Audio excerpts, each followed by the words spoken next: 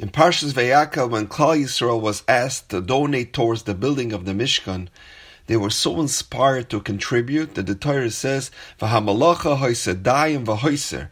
There was enough, and there was even a surplus. And the Mefarshim ask, this pasuk seems contradictory. Either there was enough, or there was extra. It can't be both. So this Sfas Emes says something really profound. He says that after donations reached the requisite amount, Moshe stopped accepting donations. However, the Yidden still had a burning desire and a longing to continue donating. So even though Moshe stopped accepting physical donations, but he still accepted their desire and their craving to contribute and to have a chelik in the Mishkan. That yearning, that determination didn't go to waste. That ratzon seeped into the floors and to the walls of the Mishkan.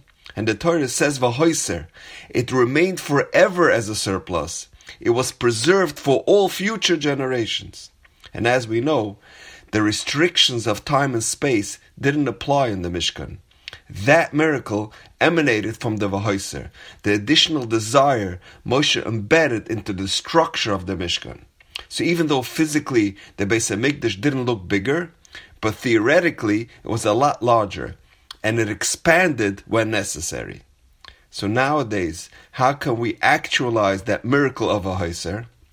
So the Sfarim Mikdashim explain that any time a Yid has a desire to uplift and elevate his spirituality, that ratzon that Klal Yisrael displayed back then, that was absorbed into the Mishkan, those blessings come along and assist him in achieving his spiritual goals today. So how can we emulate that tremendous ratzon? So there's a famous teaching of the Chidah, Ein davar ha'omed b'fnei haratzon. Nothing stands in the way of desire. This statement is most often understood to mean that if a person has a strong enough desire to do something, nothing will prevent him from succeeding. And unfortunately, this is not always true, because many people fail to achieve their desires despite their most strenuous efforts. So how do we understand Ein davar ha'omed b'fnei haratzon? So the Imre Emes says something fascinating. He says, indeed, we are not always capable of seeing our desires to fruition. But nothing can hold us back from desiring. We might not always get there, but there's nothing that can prevent us from at least trying to attain lofty goals. Yes, sometimes it might seem very difficult or even impossible, and the task is insurmountable. But what cannot happen is for a person not to have a ratzon at all. Sometimes people say to themselves, I know I can do better, but I'm stuck in my box. This is what I am. I can definitely accomplish a lot more, but I'm just not ready to make that commitment. Says the Imre Emes, he should ever have a ratzon to get to that level. Ein davar ha'omed b'fnei haratzon means nothing should stand in your way of having a desire, to steig and to grow.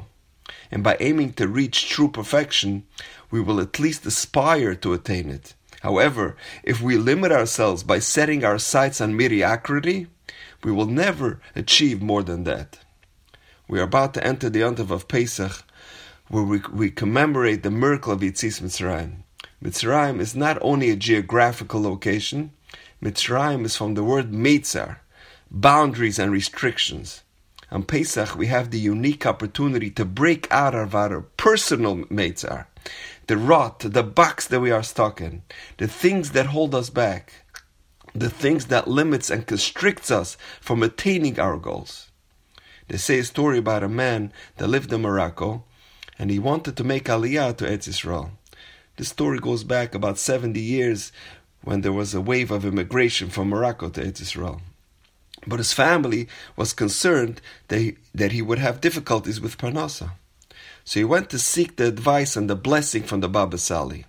And he told him, Rebbe, I have a strong desire to live in Eretz Yisrael.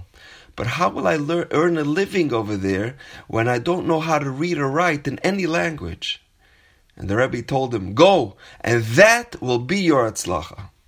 And with that, he and his family were off to Eretz Yisrael. When he arrived, he went to the employment agency and they asked him some questions to see where they might place him. And obviously, he didn't make a great impression. And within the course of the conversation, he blurted out, I don't even know how to read or write in any language. So they told him, thanks for coming. We'll let you know if anything develops. And on the way home, he was kicking himself. Why did I say that I'm illiterate? Any hopes I had were probably dashed by me saying that. However, a few days later, he gets a call from the agency that he should go to this remote location for an interview. He arrives, and it's an office for the Israeli army, and they tell him, sit in this room and wait to be seen. He waits an hour, and nobody shows up to see him. Another hour goes by, and finally, after 3 hours, someone comes in and he tells him, Rabid, you're hired. And this officer sees that this man has a very confused look on his face. So he tells him, we were looking for a person that doesn't know how to read in any language to handle highly classified documents.